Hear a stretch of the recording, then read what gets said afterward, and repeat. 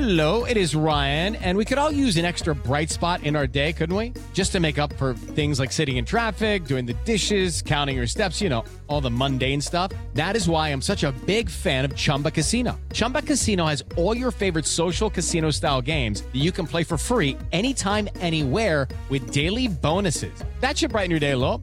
Actually, a lot. So sign up now at ChumbaCasino.com. That's ChumbaCasino.com. No purchase necessary. VGW Group. Void where prohibited by law. See terms and conditions. 18+. Okay, round two. Name something that's not boring. A laundry? Ooh, a book club. Computer solitaire, huh? Ah, sorry. We were looking for Chumba Casino. That's right. ChumbaCasino.com has over 100 casino-style games. Join today and play for free for your chance to redeem some serious prizes. ChumbaCasino.com. No purchase necessary. Void where prohibited by law. 18+. Terms and conditions apply. See website for details. Hello, it is Ryan, and we could all use an extra bright spot in our day, couldn't we? Just to make up for things like sitting in traffic, doing the dishes, counting your steps, all the mundane stuff. That is why I'm such a big fan of Chumba Casino. Chumba Casino has all your favorite social casino-style games that you can play for free anytime, anywhere with daily bonuses. That should brighten your day a little. Actually, a lot. So sign up now at ChumbaCasino.com. That's ChumbaCasino.com. No purchase necessary. VGW Group. Void where prohibited by law. See terms and conditions. 18+. Hearts on fire, strong desire, burning deep within. Bit of Rocky IV for you there for the challenge. Oh, right. Okay. I had no idea what that was. Come on. And It's Rocky's fight back music. And considering how much you've talked up this song that you've been preparing, I feel nothing but let down. How do you not know where that song's from?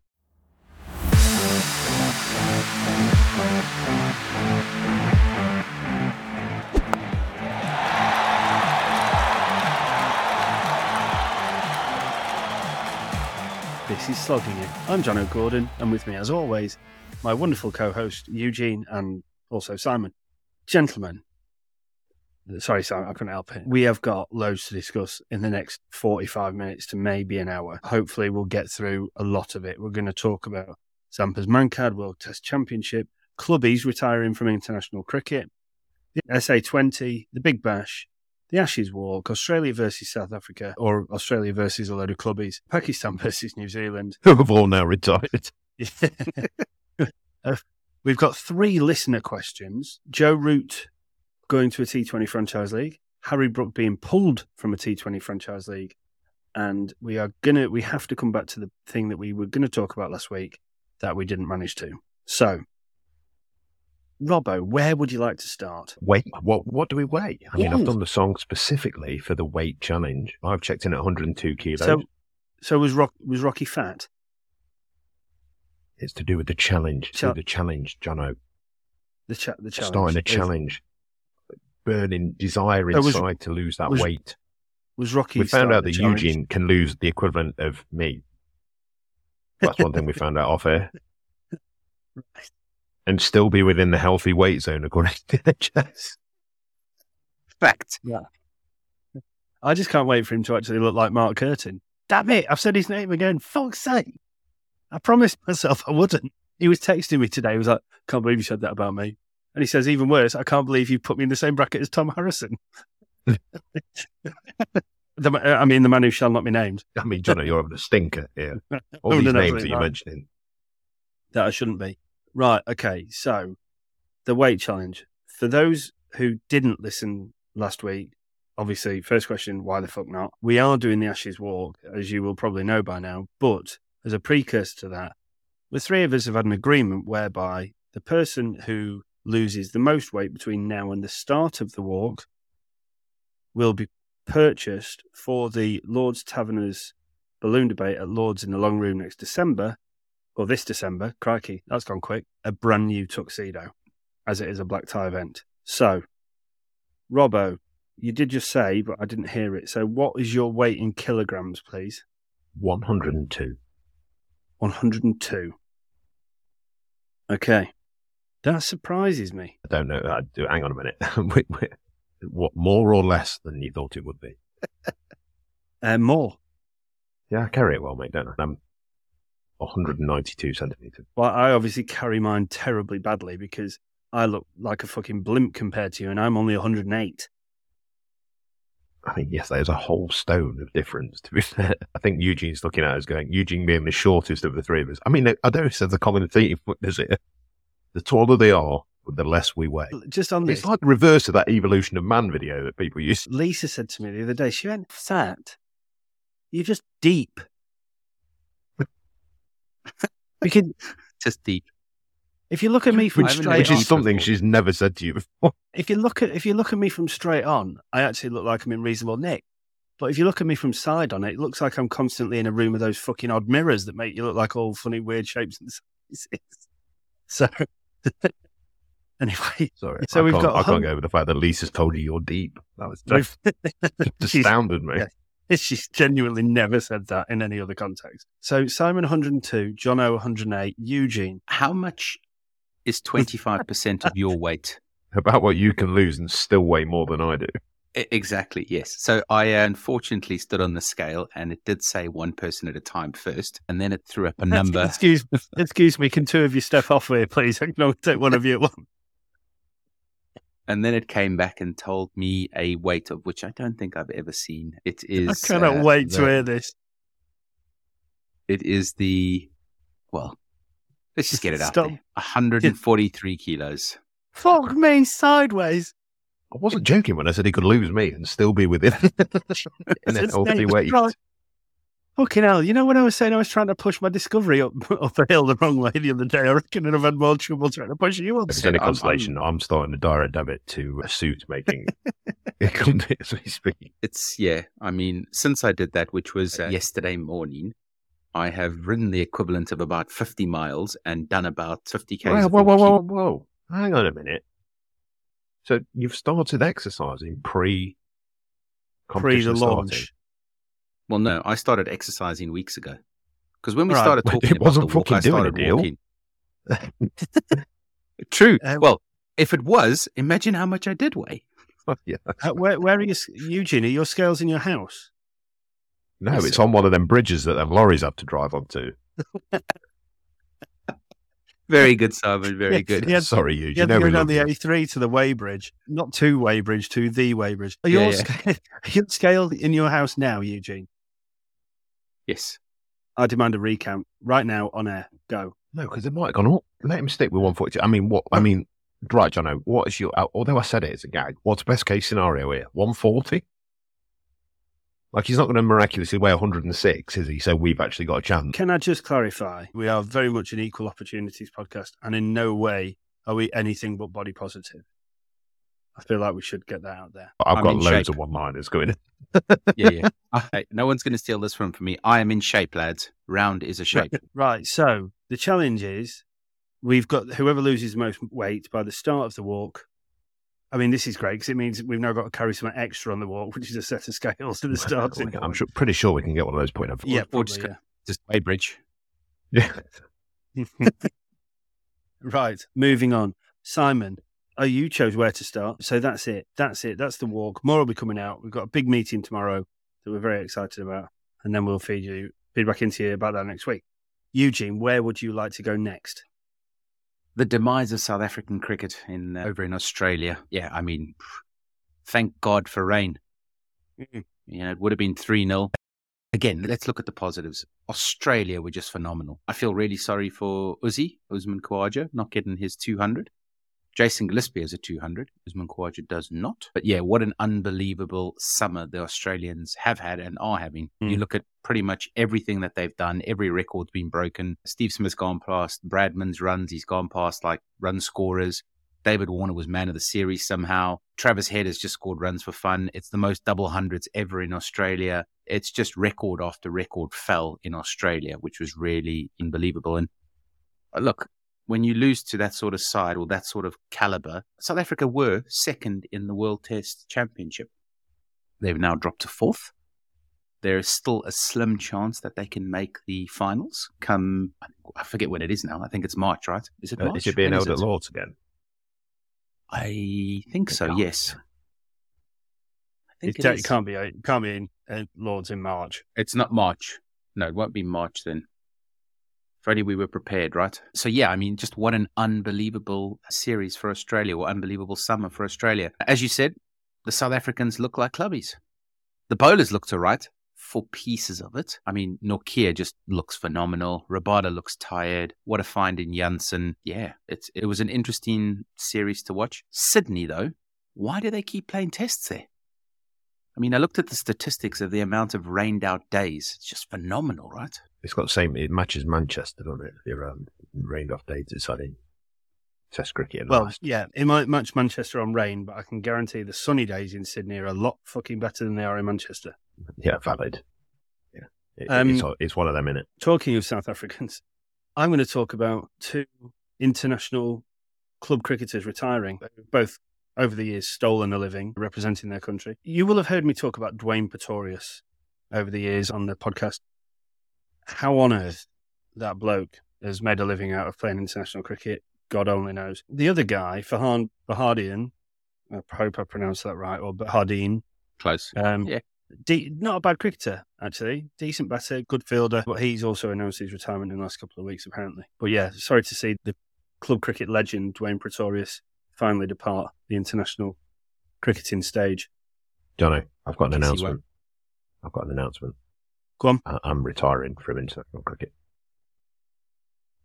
I think, okay. Thank you for sharing. I just want to make everyone aware that...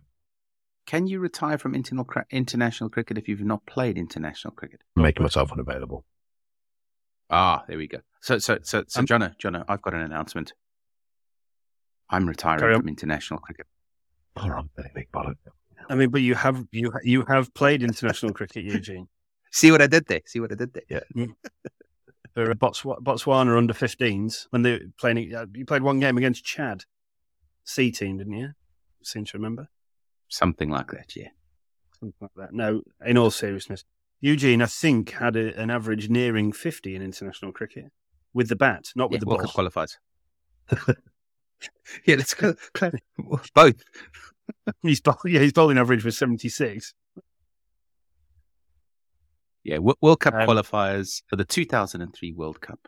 I played in the Africa South World Cup qualifiers against Zambia, Namibia, a couple of other countries, Tanzania. Yeah. Nice. Did you take a But I catch told like you, that? Yeah. Oh, yeah, plenty. Oh, you've mentioned your international career more than I've mentioned cleaning you up. Absolutely. That's factually incorrect. In other news, I've got a very good friend of the pod has received an international call-up. Toby Tarrant. No. Rich Wild listens in Australia. He's originally from Calverton, Nottingham, but has been selected for Australia over 40s. Oh, that's fantastic news. Well done. In front of a lot of very good ex-cricketers, one of which being a very good friend of his, called Mark Cleary, that played for Australia A, played for Leicester in the T20, played some sort of format games at a very high level in Australia, played for South Australia for a very long time. But yeah, so congratulations, Rich. Yeah, well done, Rich. That's amazing. An Englishman being called up to that. He has mentioned in the local press in Australia that he won't be singing the national anthem, but he does find it very funny that he's been selected. So that's incredible. Congratulations to him. So, well, hopefully we can be the first to break the news on the next club cricketer's international retirement where Rich gives it up. Right, yeah, because he's over here in 2 weeks, so that might be a live on the on the pod. Talking of international Australian cricketers, Adam Zampa's had an interesting week, hasn't he? What a twat. So good. All right, enough about his hairdo. I was talking about the Mankad attempt. Run out. It's a run out attempt, yeah. If you're going to do it, if you're going to make yourself like, at least when Ashwin's done it, he's accepted the fact he looks like a dick. He's taken that on board and gone, yeah, I don't care, but I'm good at being a dick. Adam Zampa has tried to be a dick and failed miserably because he doesn't know the rules or laws of being a dick on the cricket pitch. Yeah. We'll say this. Post-interview, though, his interview around it was amazing. He goes, I guess I'm a Mancatter now. And just move on. Took it on the chin. He's just like, yeah. I mean, look, there's 2 schools of thought right now. This is becoming very fashionable. I reckon this summer, in our wonderful game here in England, there is going to be no less than I would say 50 man-cads or run-outs during our cricket league across the country. Not in the county league, in club cricket. I think that'll be that a week. Yeah, it's going to be so fashionable right now. Everybody's just going to be doing it. Crikey. How do people do it as a seamer?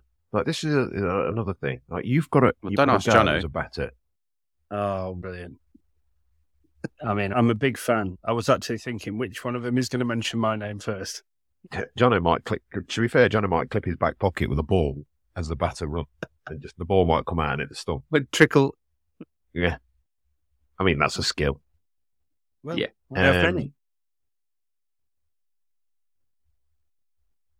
Yeah. Getting struck on the pad, that is a fine skill. Get away. Yeah, there's another fun one. I always manage to find myself a new pad, funnily enough, though, by the following week, don't I? So it still looks clean.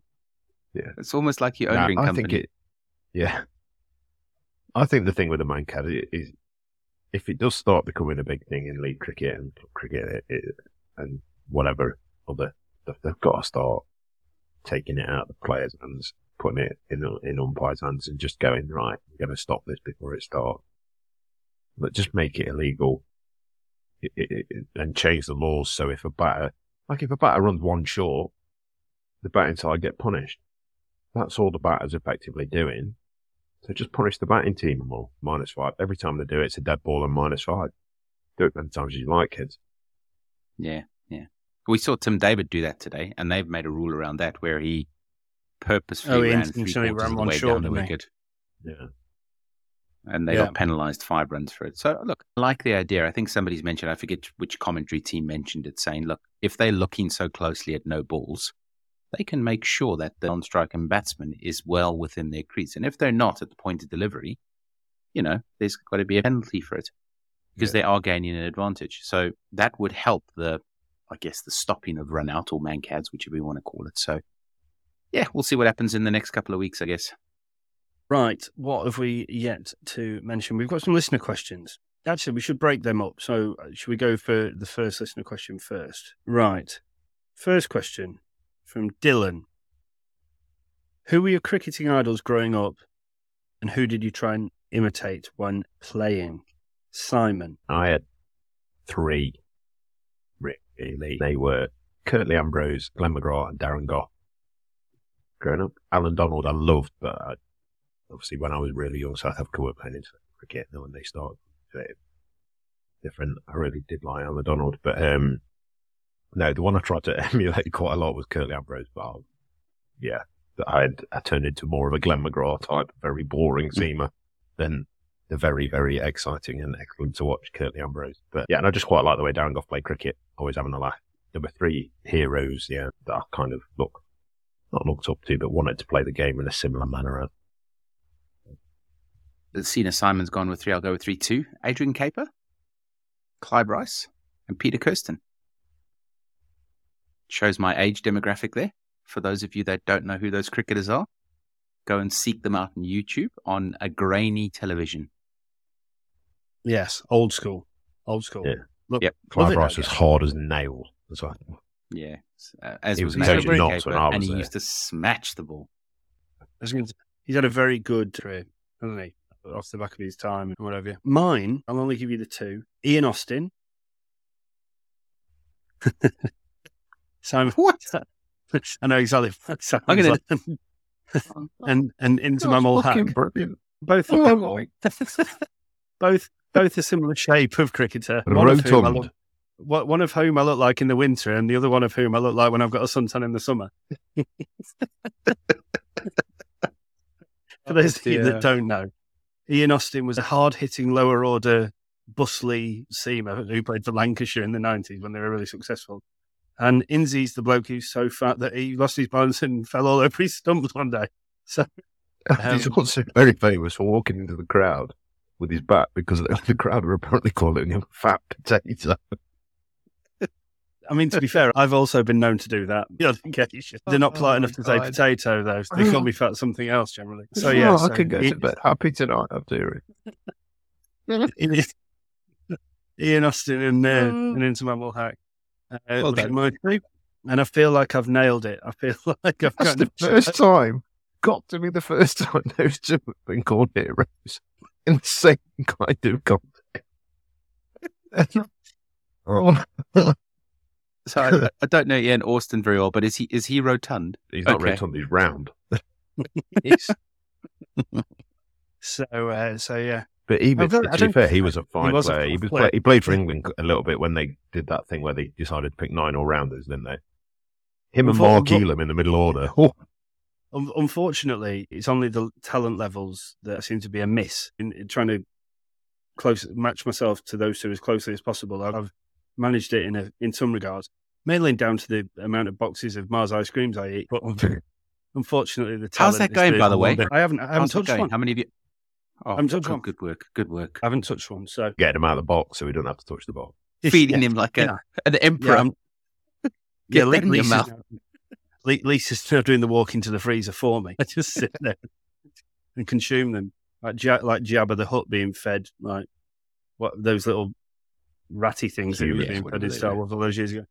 Anyway, Robert, I genuinely don't think I've ever made you laugh like that, so I feel like I've achieved something tonight. Oh, that's very funny. Right, so yes, that was the first listener question. Dylan, thank you very much for the first question. The other two answered it seriously. I obviously maybe not so much. We do answer it seriously, crikey. So I was like Glenn Chappell, because I grew up in Manchester. I was like Glenn Chappell as a seamer. He had a fantastic career, retired probably into his 40s, I think, or certainly late. Yeah. And then he went into coaching at Lancashire. I always remember liking John Crawley as a batsman when I was young. Ramprakash, Lara. Obviously, I tried to step away from the international ones, like more of a local level. I was a Lancashire fan when I was young. Malloy was a real hard hit. So yeah, I was the Lancashire fan as I grew up. I'm now just a bit of a martyr, depending on where I seem to live in the country. But yeah, so they'd be mine. We've got two more excellent listener questions for a little later in the show. Just want to mention, now, we talked about Vimto, didn't we, the other week?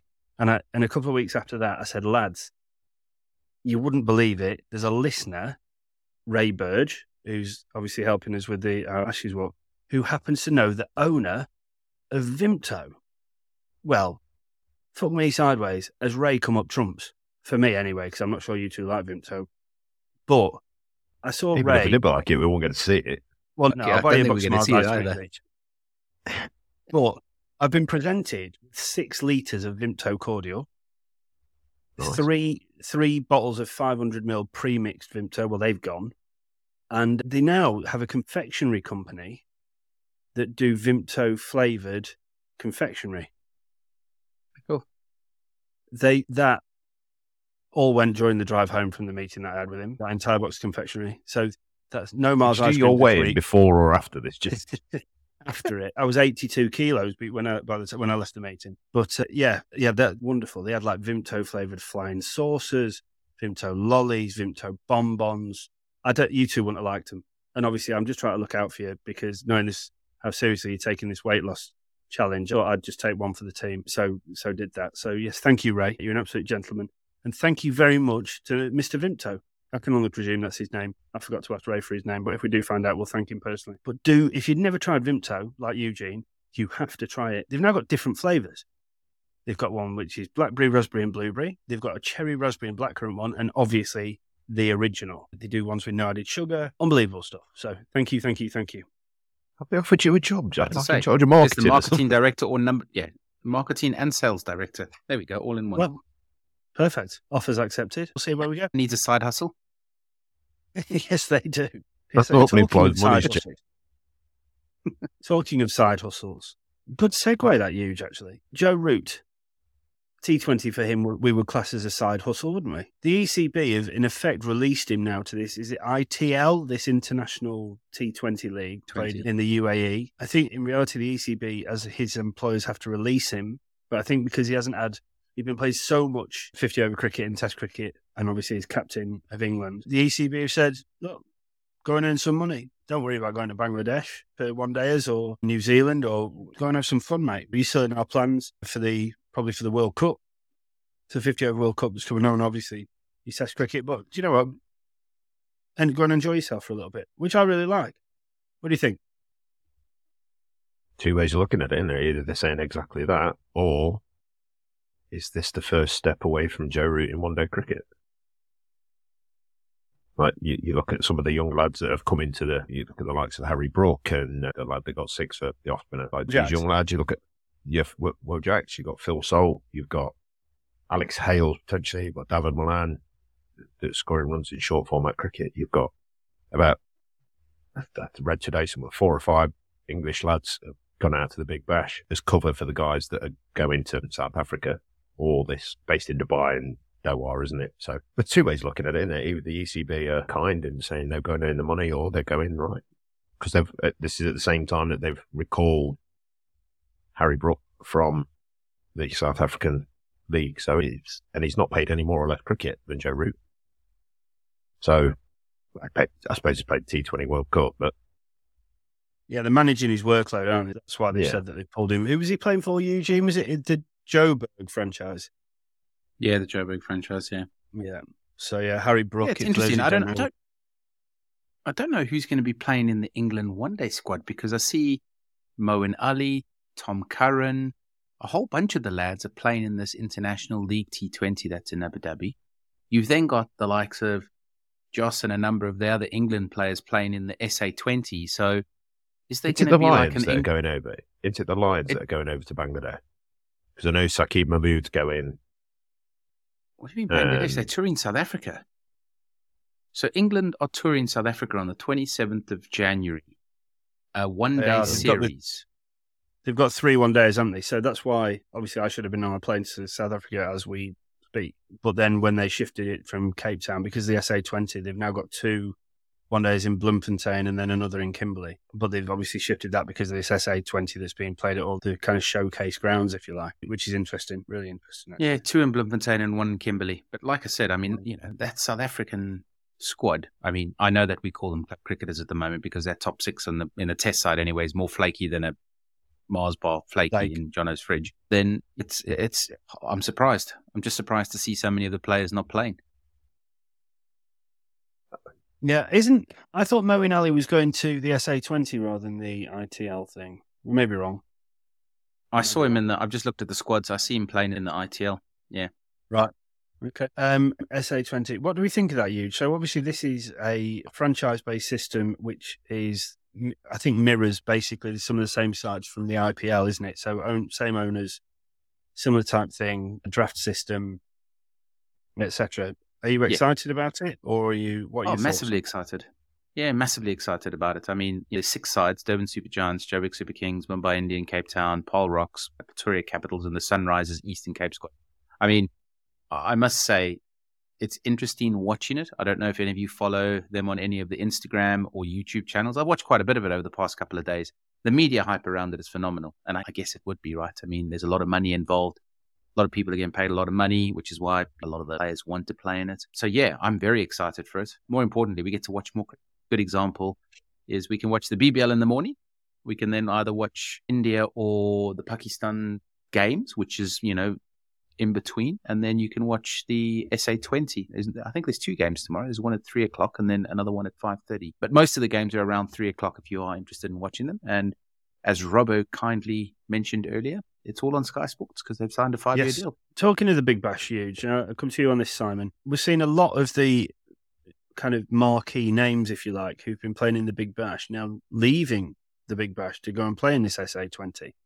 Is that to do with their contracts, do you think, with their sides that they represent in the IPL? Do you think that those teams have... I don't understand it. I don't think it's in their contract that they have to, but do you think they have been kind of strong-armed into going to play in this with it being its inaugural year? I think it was a bit of a financial thing for most of the cricket lads. Like, they're going to sit and go where the money is, aren't they? You'd have thought. I don't think they'd be allowed, although you think about the way that the draft system normally works and all that kind of stuff, you wouldn't. Although they're similar names, I like the fact that Mumbai Indians have not just called it Cape Town Indians or whatever it is. They've gone full Mumbai Indians Cape Town. That's really making sure they know it is at least the Super Kings or whatever else has kept them separate. But the Chennai Joburg Super Kings. Yeah. Yeah. Virat Kohli will captain then, no doubt. But I don't know. You never know what's going on with it, to be honest. They may have been put under a little bit of pressure if they've been signed by the same franchises or similar management, similar owners. They may have been, but I thought these took a case of follow the money, most of them. Anyway, at the end of the day, we all know the Big Bash hasn't had the same kind of budget as the IPL or quite clearly this South African T20 League, certainly for this year. So it'll be interesting. I think you said earlier, Marcus Stoinis has actually left the Big Bash to go and play in one of them. So you'd thought from that. Yeah. How do we think then the Big Bash is going to fare off the back of this? Because one of the criticisms of the 100 was that towards the back end, the quality of competition dropped off a cliff because obviously all the marquee names left to go and play in the CPL. Is the Big Bash in danger of feeling the same fate?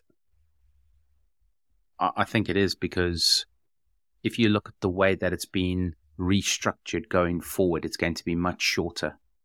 And look, it was getting long in the tooth, right? Because, I mean, it starts, middle of December and it goes all the way through till it feels like middle of February. That's not factually correct. It might be sooner than that. But I think because of the number of players that have recently left all the squads, not saying that's a bad thing, by the way, because as much as a number of players have left the squads, all of the Aussie internationals are now back too.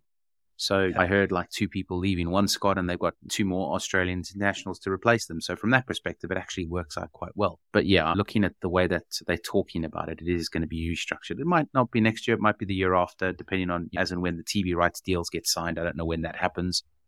The funny thing is it all comes down to TV right deals. So yeah, we'll see that. We'll watch the space in the next couple of years to see if the Big Bash gets shorter because of these competing competitions in the SA20 and the International League.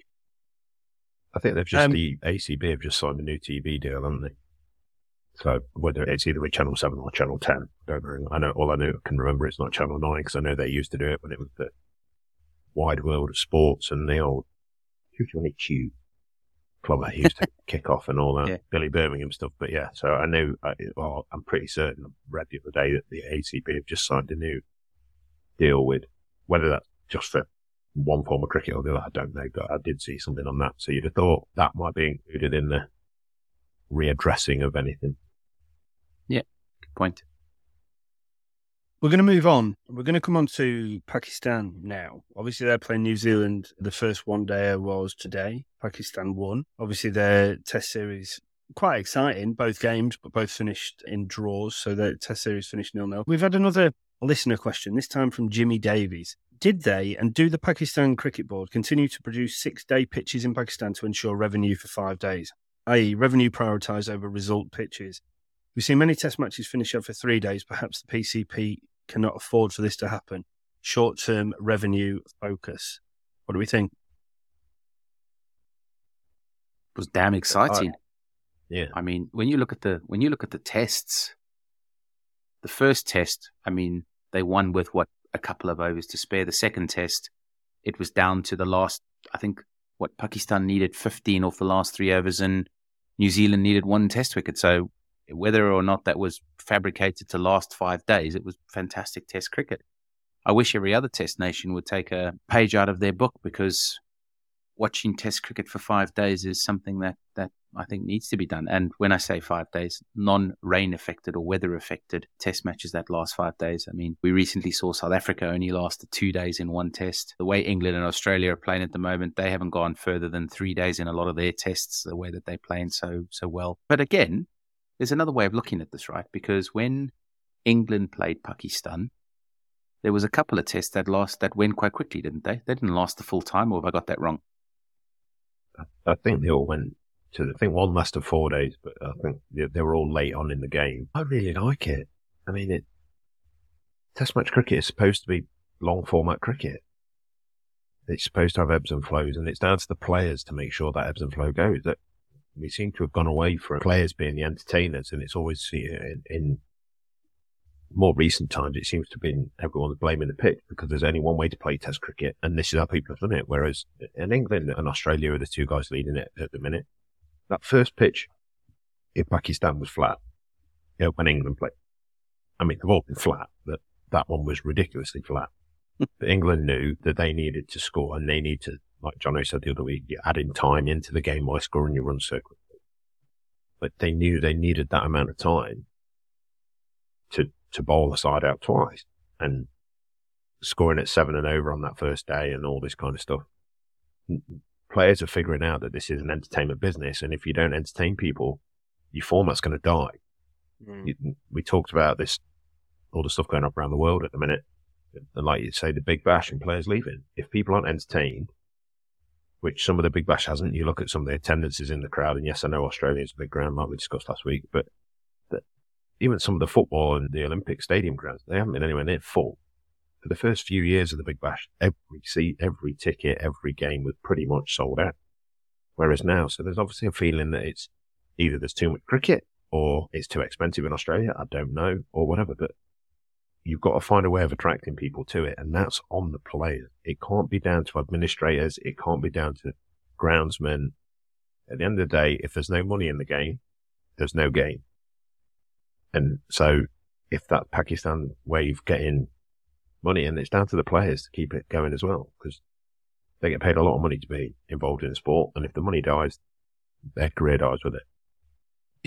Can I look at it from a slightly different point of view? Not because I'm being argumentative at all. I'm just thinking about it from maybe in a different way in which the question was posed, and maybe that I'm just thinking about it from a slightly different perspective. I think that the test matches, the pitches for all of the 5 tests that we've seen in Pakistan would have lasted 6 days had they have been played in the traditional way in which test cricket has been played before the last 7 months. Okay? I think in the first test, Babra made what I referred to as a ridiculous declaration. That was the only way that the cricket became exciting. I also think that in the most recent test, New Zealand and Team Saudi will be kicking themselves because they scored something like 20 runs off 10 overs when, keeper, remind me, and Blundell, and who was the other one? Spinner, Bracewell, basically just stood there and blocked the schnauzer off it for 10 overs. Only then did a message come out of, this is on day 4, right, lads, kick on, we want to make a declaration because we want to shove them in for 3 overs before the end of the day. And they ended up, Pakistan were 2 for none, weren't they? New Zealand will be kicking themselves. But I think what the point that Jim's trying to make is the pitches are so benign that actually, in both of those games, it's due to a brave declaration by Babra Azam that made it exciting. And actually, New Zealand, Tim Saudi made a poor declaration by leaving it go on 10 overs longer than it should have, because in extra 10 overs, there would have been result. Either Pakistan would have got 14 more or New Zealand would have got a wicket. I think the way in which Bazball or Stokes and McCullum or however you want to put it, whatever phrase you want to put to it, they have created a monumental shift in the way in which captains and coaching staff, head coaches are now going about their cricket. I don't think had Bazball come to pass that Babra Azam would have made that declaration in the first game. And I actually don't think that I think Saudi would have made probably an even worse declaration in order to make sure they secured the draw in the second game. So I actually think the pitches could have gone 6, maybe into a 7th day. So I think I agree with Jim on the point of the pitches. I think the pitches have been dire. I think it's actually down to the captains and them being a little bit more brave in trying to force a result. That's why the games have actually been perceived to become exciting, because otherwise I think they could have been just really drab affairs. So I actually think he's right in terms of the wickets themselves. We already know Ramiz Raja, although he's been fired, was talking about getting drop-in pitches put in because the quality of pitches in test matches in Pakistan aren't going to force results. There's no bounce, there's no carry. I know for years and years they've not been well known for that, but they have deduced themselves that the pitches aren't good enough for good quality test cricket. Yeah. Do you know what? Do you know what's also really interesting about all of these, specifically the past series that have gone past? I don't know if you saw the stat. Pakistan have not won a home series in 8 series. Yeah, but that's spanning the last 25 years, isn't it? Yeah, well, because they didn't play. But when you look at it, the pitches that are being curated for them, and I don't know if this is where we sort of move on to the World Test Championship because of what's going to happen with Australia playing India, was they don't have any home advantage. It's interesting. You go to Australia, you got fast, bouncy wickets. You go to South Africa, you got fast, bouncy wickets. You go to India, you got Bunsen burners. You go to England, built for swing bowling. You go to Pakistan, part of the M25 out there. Yeah, I don't disagree with what anyone said at all. I think one of the common it's an easy cop out for people and supporters to, whereas in 9 times out of 10 in the country, we'll jump all over players and we'll say, oh, this, that, and the other.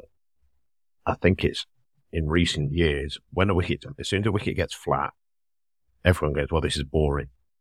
They forget who the entertainers are supposed to be. Like, and what, yes, Bazball has kickstarted this, and it's made people sort of start realizing that this is an entertainment industry, and it's easy to say, yeah, 3-day test matches are entertaining. But are they? Is it entertaining watching, as if you're winning, granted. Is it entertaining watching 165 plays, 200 plays, 200 plays, 158 for 9? Again, it's only the last session that's interesting. Yeah. So, for me, it's about going, right, who are the entertainers supposed to be? Where's the skill set? Where's the desire, and who is responsible for doing that? And that, what wickets in Pakistan, I'm not saying they're good wickets, but by the same token, the ones in England over the summer when England played the way they did, some of those weren't great wickets, but it's on the players to be the entertainers, not people to just go, well, this is boring. It's on guys to create a game and know if you're, when Australia were really good in the mid-noughties, late 90s, early noughties, they went on any wicket, flat, not flat, and they found a way to win the game, whether that was scoring at 4.5 and over. All England have done is basically accelerate what they did then. But they found ways of adding time into the game, and that's what the players are responsible for. It's about figuring out what you need to do in order to get a win.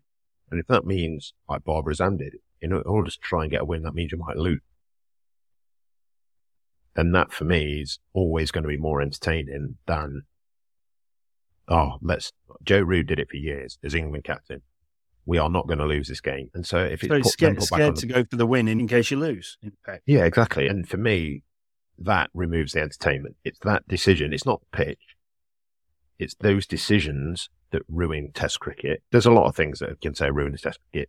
First and foremost, you look at the New Zealand Test series when they call it off a bad light. When there's 3 overs left in the day and 2 spinners are bowling. I'm sorry, that is what causes shit in Test cricket. People bowling at 12 and a half overs an hour is where Test cricket dies. Yeah. Like, let's go away from this practice that pitchers are the problem. No, the people who are involved in Test cricket have been the problem.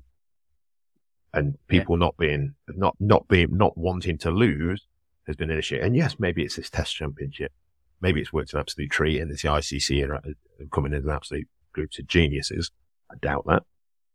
But I like the fact it's on the players. I like the fact all of a sudden the declaration is interesting. I mean, it's been happening in county cricket for years where you'd have a day of rain and all of a sudden in 3-day cricket or 4-day cricket, and they've got to try and force a result because they know that draws don't matter. Draws kill you in county cricket. So because of the way they both declare in their first innings once upon a time. It's like, oh yeah, we've got 2 days left. We'll both declare in our first innings. Both declare, yeah. And let's make a game of it. We are entertainers. Let's make this game entertaining for the people watching. So, I'm not saying the wickets were good or fair or whatever you want to call it, but how people then play makes them fair. Makes a big difference. Yeah. It'd be really interesting, Jim, just for you to let us know actually which side of that you were coming from. Hopefully, either one of those answers kind of answered the question. It'd be really interesting to see who you agree with and whatever. We always appreciate the feedback. There's a couple of other bits that I just want to come on to before this does lead into the World Test Championship stuff. It was what I shared in the group earlier. The tweet came in earlier that I shared with you guys from, I presume it's an Australian guy, Rick Finley. It says, this is so far the most one-sided summer in Australian Test history, with the Aussie batting average 2.74 times that of its opponents. I presume that's across the South Africa series and the West Indies series. The previous highest was 2.44 when India visited in 1947-48. Probably not what we want. Now, I agree, but as I go back, as I said last week, and I go back to it, I just think the Aussies are frighteningly good in their own conditions. I just think they're unbelievable, and that side is beginning to look scary again. They just look unreal. Opening batsmen, move on to Marnus, move on to Steve Smith, move on to Travis Head. It's just Alex Carey.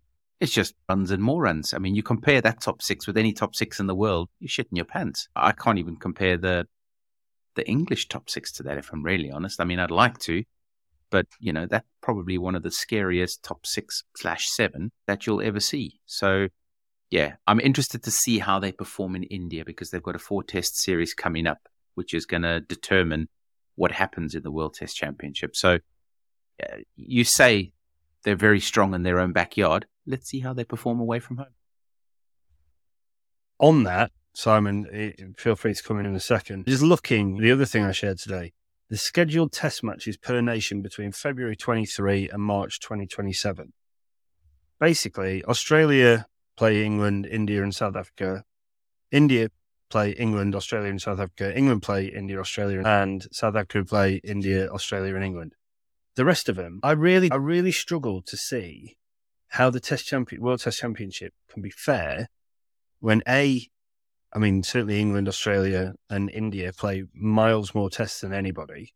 I think New Zealand are next on 36, India play 42, Australia 44, England play the most with 45. I know some of that's down to Northern Hemisphere, Southern Hemisphere and playing seasons and whatever. But Ireland are playing 14. Ireland playing 14, Afghanistan 21, Zimbabwe 22, Sri Lanka, West Indies both 28, Pakistan 27. Unless, and we may need to do a bit more digging into this, but unless there's something that weights their results in their favour based on how many games are played, if they play less, whether their wins would be worth more, or England's, India's, Australia's are worth less. Otherwise, how can it be fair? Because surely everyone deserves a fair crack at the whip. It's not percentage win. It's not percentage win. Is it percentage wins combined with a points type thing that forms the table? I wouldn't pretend to understand it, mate, I'll be honest. But I only know that because when I did look at the table, the thing that seemed on the right-hand side was percentage wins, which I normally look at. Is the vital table. Might be me being naive. Test cricket is in a very interesting spot at the minute. And I think it's soon going to be... New Zealand are one team for me that you sit and go, right, New Zealand are always competitive. Everywhere. Pretty much. They've gone to Pakistan, been competitive. They go to Australia, they're competitive. They came over here. I mean, England beat them, yeah, but it's competitive. And they've been competitive for many, the World Test Championship finalists, one day T20 finalists, World Cup finalists, just a hell of a side in all formats. So, but I don't know is the answer. The schedule being really, you look at it at the minute. You've got the Big Bash going on at the minute. You've just had that T10 that literally finished, God knows how long ago. You had a T20 World Cup. You've got the international whatever tournament that's going off in Dubai and Abu Dhabi. You've got the South Africa T20 going off. You've then got the IPL that's coming up soon after that. Not long after that, you've got the 100, whatever you want to call it, the Caribbean Premier League, somewhere thrown in there. You've got the Pakistan Super League, Bangladesh We haven't Premier even League. mentioned international cricket yet. This is just local domestic crap.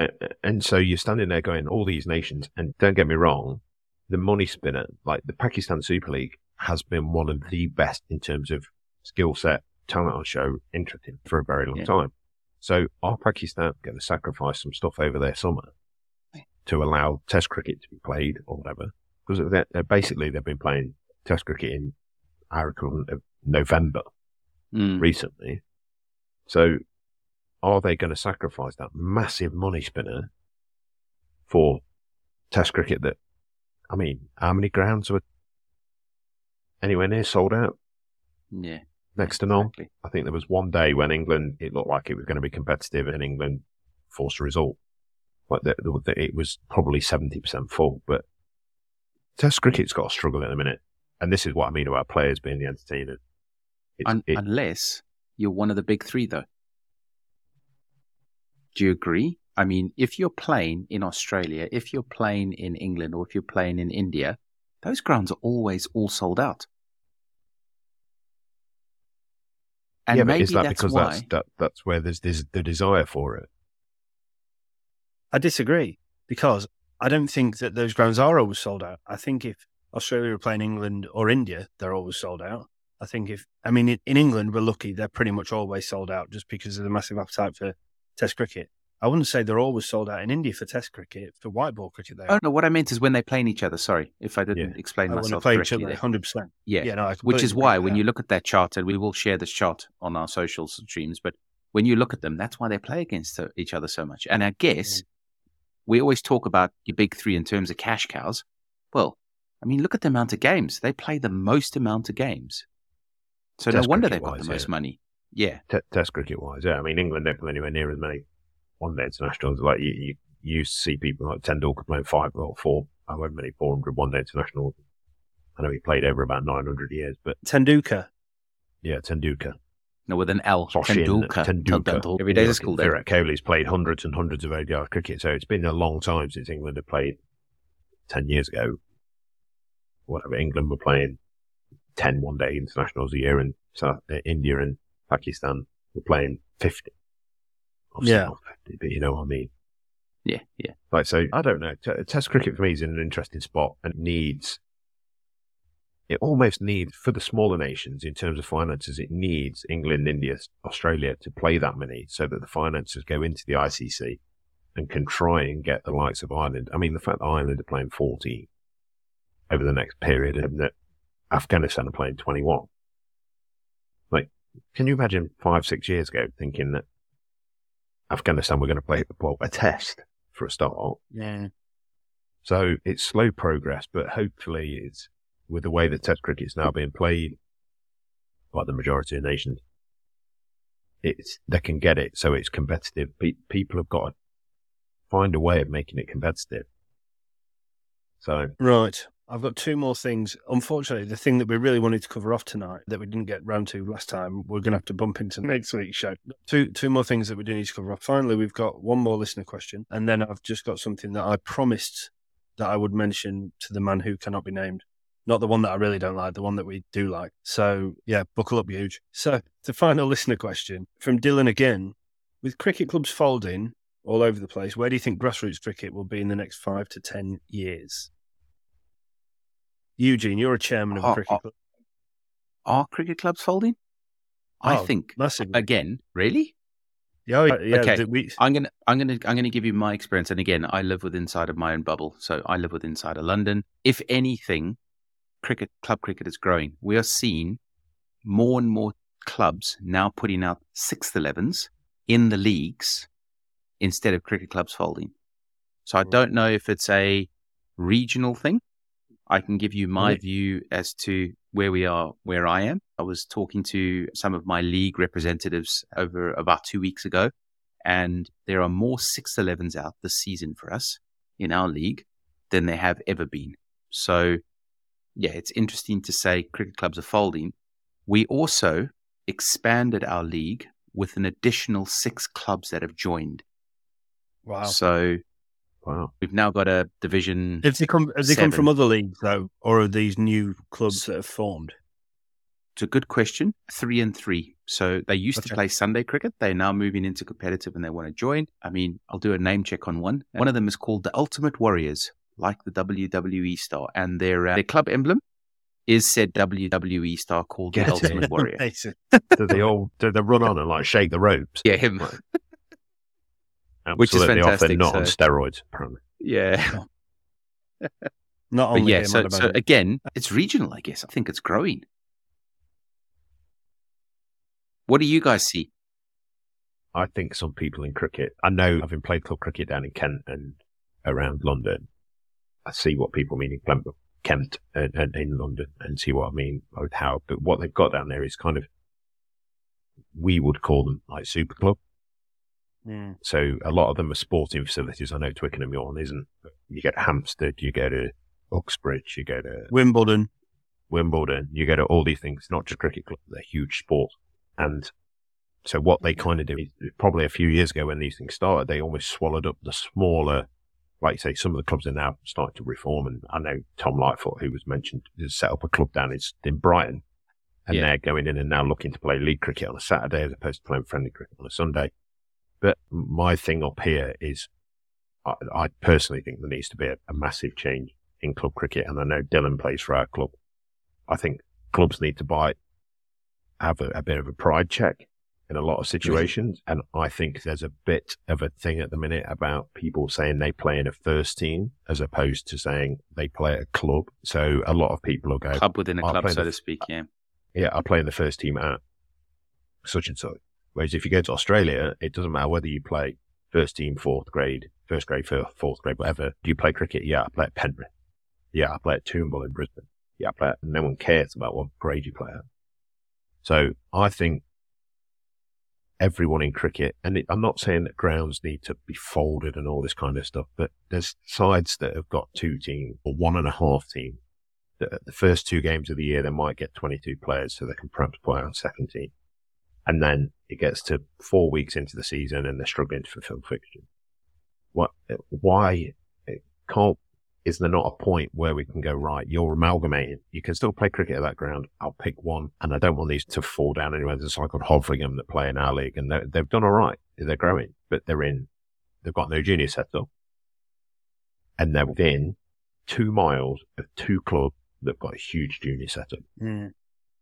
You've got Thurgerton, massive junior setup, next to no adult setup, which is really strange. And then you've got Cape, which is huge.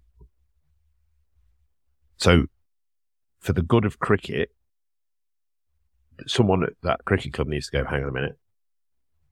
We would be better off amalgamating either with Thurgerton, who've got a big junior cell, but next to no adult cell. You thought that'd be the perfect one. Or Cathall, or Southern, or some of these other bigger clubs. And I'm not saying that I understand that these traditionalists will go, well, that means that we're not going to have cricket here. Of course it would. We haven't got the grounds. Yeah. If people have got 6 clubs, you need to have 3 grounds or 6 grounds. 6 teams, yeah. Here's a question. I was going to ask a question.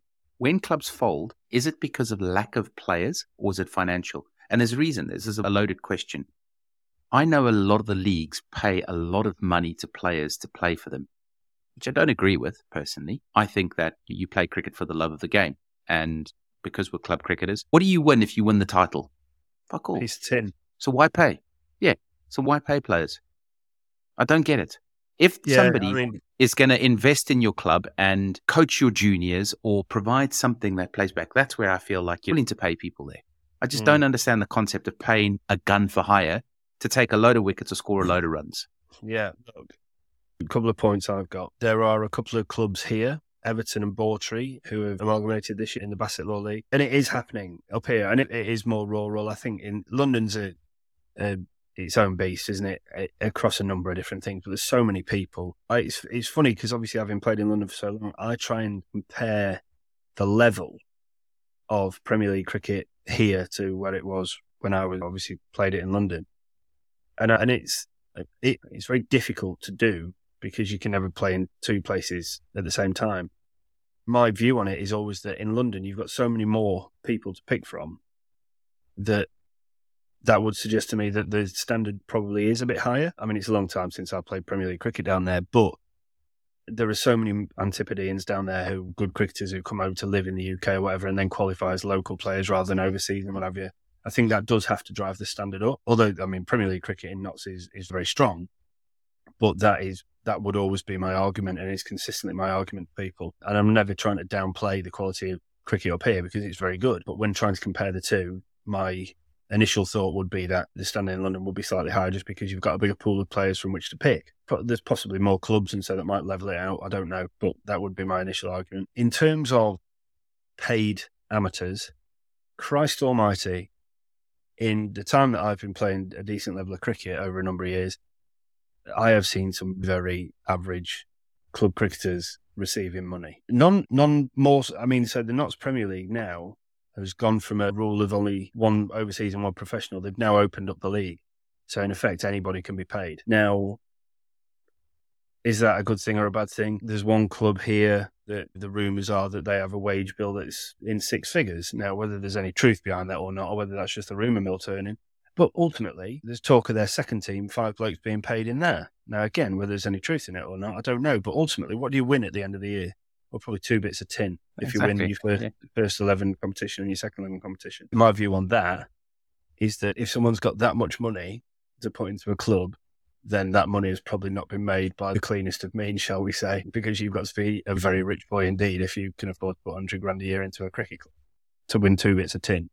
Anyway, but, but also the danger here, and I've been very open about this, is for me, a cricket club has always been a community, and I've always been incredibly loyal to wherever I've played. I think that you then get mercenaries who are crap cricketers who, once someone waves 30 quid a week under their nose, they feel like it's a big gun and so they'll go and play for them. So it's very hard to then create a club, in inverted commas, and create that loyalty, because to build a successful club, you need buy-in from the members to support functions and this, that and the other. Well, if the only way that people are going to support you as a club or be a part of your club is because you're giving them 20 quid's petrol money just to come and pay and offer them free subs every year, then there's no relationship. They're not playing for you because they want to play for you. They're playing because you're offering to pay their petrol, and to them that's a better deal than having to pay their own petrol. So it creates a massively false economy, I think. So certainly at Pat, Director of Cricket Sam, who I talked to a lot about this, who's obviously been on the podcast with Robbo and I, we're very much against the whole kind of paying of players. I think the club has been down that route before a long time ago. Robbo will be able to talk about that. And actually, it killed the club for a period. Like, not killed the club, but the club went to very much rebuild once that changed. Saying that there's Retford up the road who used to play second team Notts games. Usman Afzal, who used to play for Surrey, went there, took a load of his mates, spent a load of money.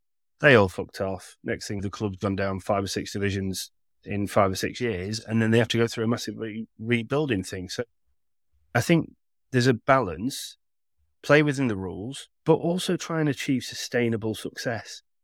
And that isn't organic growth. Paying all 11 players, all 20 players on your book between 50 quid and 500 quid a week. It's ridiculous. Like, as you say, cricket, you should play for fun and because you love the game, not because someone's giving you a brown envelope with a couple of readies in it every week. Talking of fun. Yeah, I love it. Talking of fun, should we have a pre-season tour? Twickenham comes up to Pepper. Well, I mean, we'd love that. We'd love that. Because I know we're looking for a tour. Oh yeah, I have to play the game on the Sunday though. I think the 2 weekends of Saturday fixtures have been finalised. But we'll talk about it this way. When I say we are looking for a tour, we're looking for a Saturday and a Sunday game. Well, the Sunday's perfect then, and I'm pretty sure we'll be able to find you someone to play on the Saturday, a decent level, and then we can have a big night out, probably in Mansfield. I definitely will not be playing. I shall talk to Carlos, our first team captain. Lovely. Yeah, finally, the final thing before we talk about the tabs. This is your new nickname, Eugene, and the present that you're going to be presented with next time that Mark and I see you. Remind me. What do you think that present might be? A scale? No. Monty. What's it? Monty. What's it? Why would Mark and I want to buy you a Canadian Mounties hat? No idea. Mark asked me to mention it. Just asked me to Wonderful. mention it. See, There you go, Mark. I've done my duty. Mark, as you will well know by now, is the CEO of the Lord's Taverners. We will be talking too many times. Yes. I was texting him about that before. He was disgusted about the fact that he thinks that we now mention him in the same breath as Tom Christensen. I said, I will never mention you in the same breath as that man. Fellow Taverner, as he is. Yes, we will be coming back to you to talk more about the Ashes Walk, something we're extremely excited about. There's a lot of really cool stuff going on. Big meeting tomorrow to see how we're going to push it forward again. But look, gentlemen, thank you again. Luckily, the baby's been quiet. So, I mean, he's probably going to wake up soon and that's my night over. But yeah, an absolute pleasure as always. Thanks for the questions, guys. Keep firing them in. info@sluggingit.co.uk. Nailed it. Or Instagram, or Twitter. Instagram, Twitter, wherever. Facebook. And then I have a favour to ask. Follow us on TikTok, lads and ladies. Oh, on TikTok as well.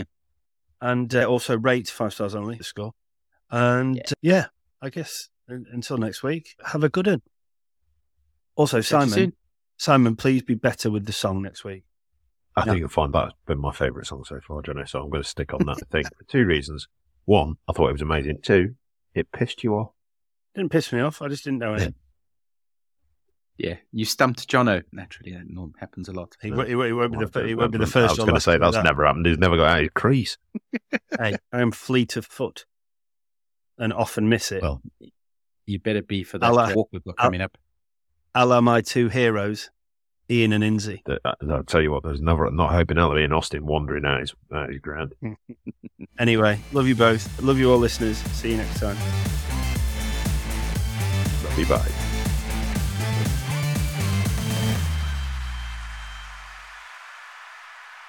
Sports Social Podcast Network. It is Ryan here, and I have a question for you. What do you do when you win?